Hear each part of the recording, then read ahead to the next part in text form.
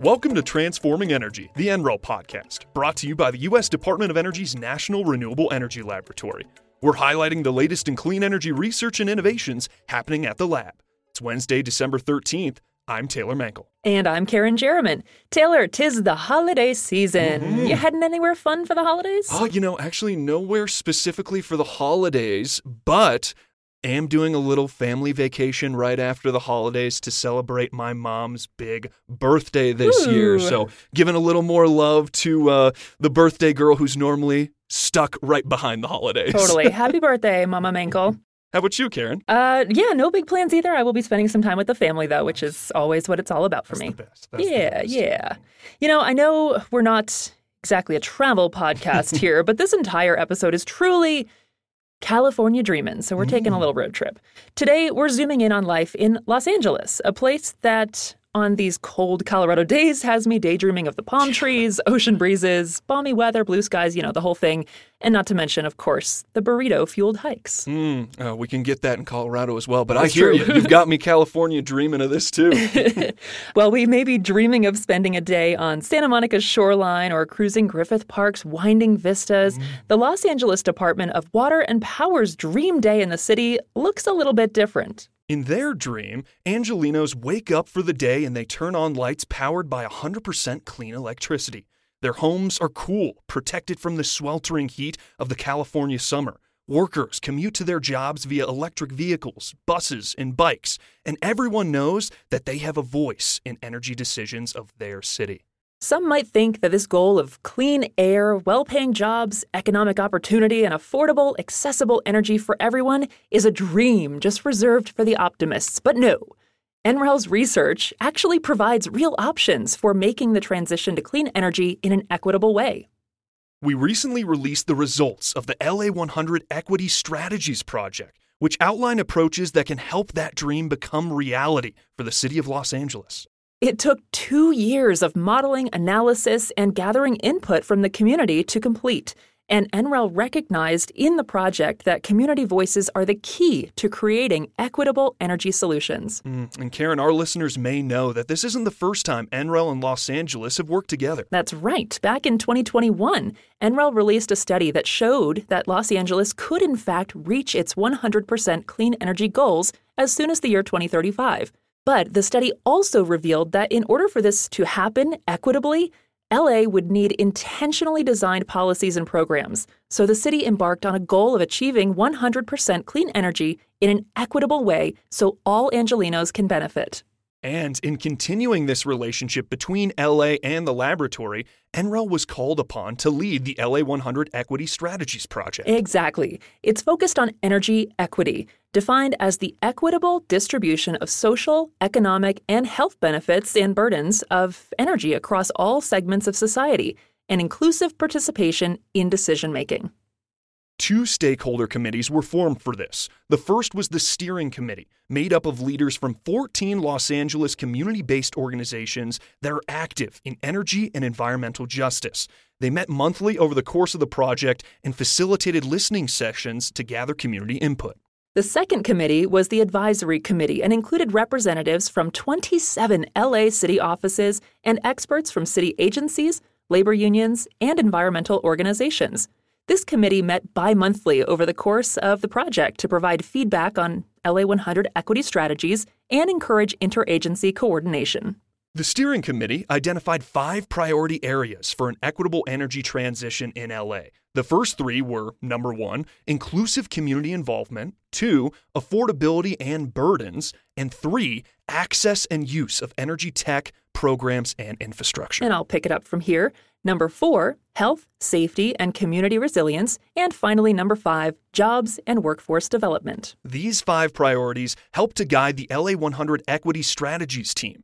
To address these priorities, the team identified more than 30 potential tech and infrastructure areas and strategy options that could improve energy equity for all Angelinos. The full 17-chapter project report is available online on the LA 100 Equity Strategies website, which is maps.nrel.gov/LA100.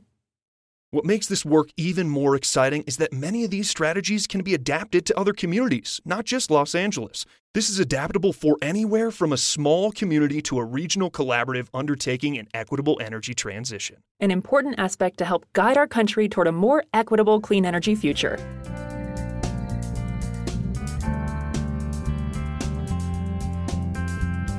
Now, while some NREL researchers were working with the Department of Water and Power in Los Angeles for the LA 100 equity strategies, there was another project that led NREL once again to the City of Angels, this being the Water Pack Project. I'm going to guess there's an acronym there, yes? Always. Okay, acronym check for everyone. Short for the Waterborne Plastics Assessment and Collection Technologies Project. WaterPact involves collecting samples of plastics in waterways, gathering data about the size and scope of the problem, and eventually coming up with a solution. WaterPact is led by NREL's Ben Maurer and relies on the expertise of about 30 researchers at NREL and the Pacific Northwest National Laboratory. The researchers are focused on investigating the ongoing problem of waterborne plastics. They're determining how much plastic is flowing through the water. Not good. For the study, they selected 4 rivers around the U.S. that have different climates, weather systems, and environments. Each river is also downstream of a major urban center. One of the 4 chosen rivers was the roughly 50 miles long Los Angeles River that flows along a concrete basin. The other 3 rivers were the Mississippi, Delaware, and Columbia rivers. Researchers would spend long days on boats in these 3 rivers, towing a specially designed 3-meter-long net that would capture visible and invisible plastics in the waterways. Invisible? Is that like something I'm not aware of? Exactly. Invisible is right. The net can capture things as small as 330 microns. To compare, a human hair is about 70 microns. Oh. And a single toe pulls in thousands of pieces of plastic. Wow. It makes me kind of sad, but I'm glad this research is happening. On the LA River, Maurer and other researchers were able to work from an overpass. From there, the pollution problem was pretty easy to spot, I imagine. No kidding. Get this. In just 90 minutes, Maurer saw 3 couches traveling downstream to the ocean. No need for a micron-catching net to see those. No. One of the group's researchers, Ali Shamus, said the group had yet to go through a sample without microplastics in it.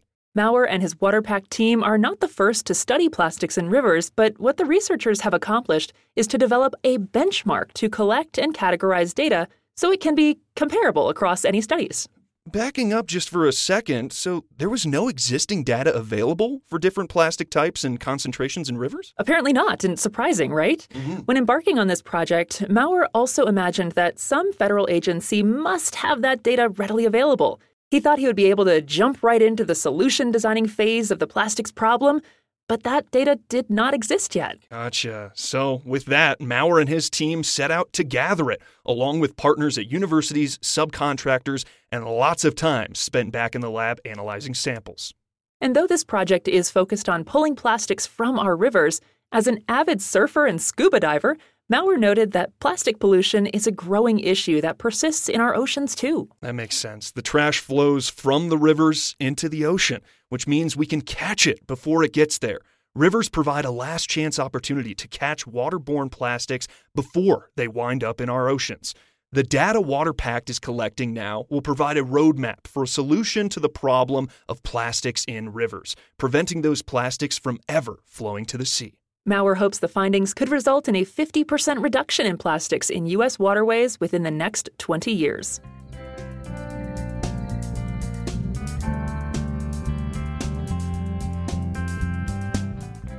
Energy equity, clean waterways, this daydream is even better than we imagined. Yeah, right? It doesn't have to be just a daydream, though, anymore. Right. It's potentially a reality for the future of Los Angeles. And in the process, many other metropolitans and waterways across the country and the globe. Incredible. And you know what else is incredible, Karen? What's that? It's not quite as cool as the LA 100 equity strategies or WaterPact projects, but we just wrapped up our 12th episode. Ooh, very cool. Hey, thanks to our listeners for joining us for a dozen episodes of Transforming Energy, the NREL podcast. We've got one more coming up before the new year closes, which will round us out to a nice baker's dozen in 2023. And lots more fun to come in 2024. Happy holidays, everyone. We'll be back in 2 weeks with more news from NREL.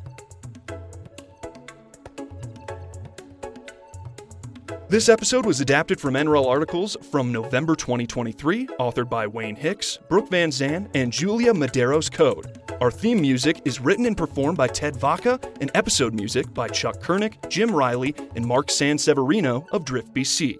This podcast is produced by NREL's Communications Office and recorded at the National Renewable Energy Laboratory in Colorado.